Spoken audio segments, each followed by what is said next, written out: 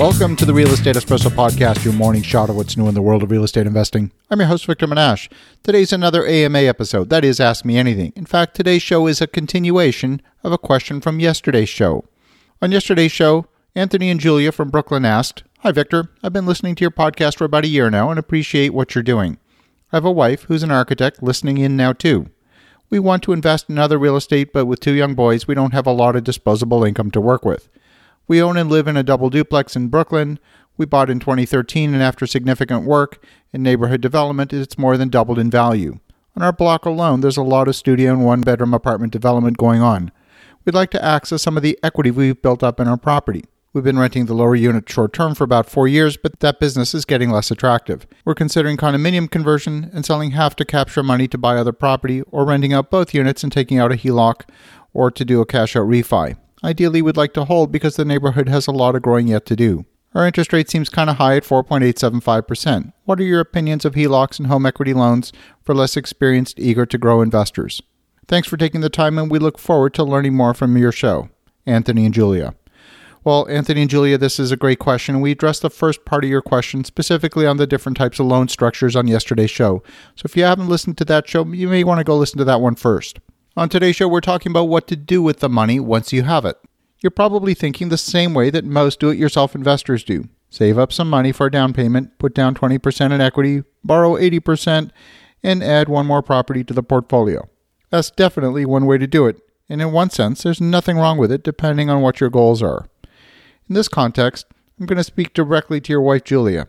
Julia, you're an architect. My mom actually was the second woman in history to graduate in architecture from Cornell University back in 1945. She has her stamp on several landmark buildings in New York City. We've got something in common here. Now, you entered university to get your degree in architecture, knowing full well it would be a huge commitment of both time and money in order to get that degree, enabling you to practice as an architect. You didn't say to yourself, "I want to be an architect, but it's hard, so I'll take a small step and get a degree in drafting." Just like someone who wants to be a doctor, they don't say, "Well, that's hard, so I'll go into nursing instead." So I want you to both look at your investment goals with a longer view. If you truly only want to own a handful of apartments in the New York area and you're willing to get there slowly over the next 20 years, then the approach you're taking is perfectly fine.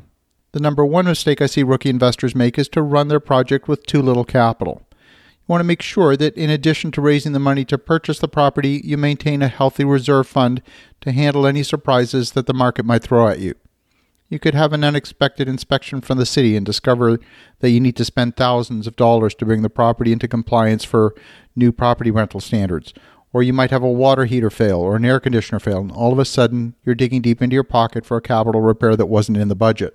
I encourage you to spend time with other experienced investors in your area and learn from their mistakes rather than going out and making the rookie mistakes yourself. It's much cheaper that way. And like I said, investing in small properties is a perfectly viable strategy if that's in line with your ultimate goal. If you want to create a stream of residual income that can provide multi-generational wealth for you and your family, then you might want to think bigger. You might be saying, "I'd like to own 800 apartments over the next 5 years, and I'd like to own 200 apartments free and clear of any debt within the next 15 years. And if you're thinking bigger, then you may want to jump to the next level and skip the time wasted on the small stuff.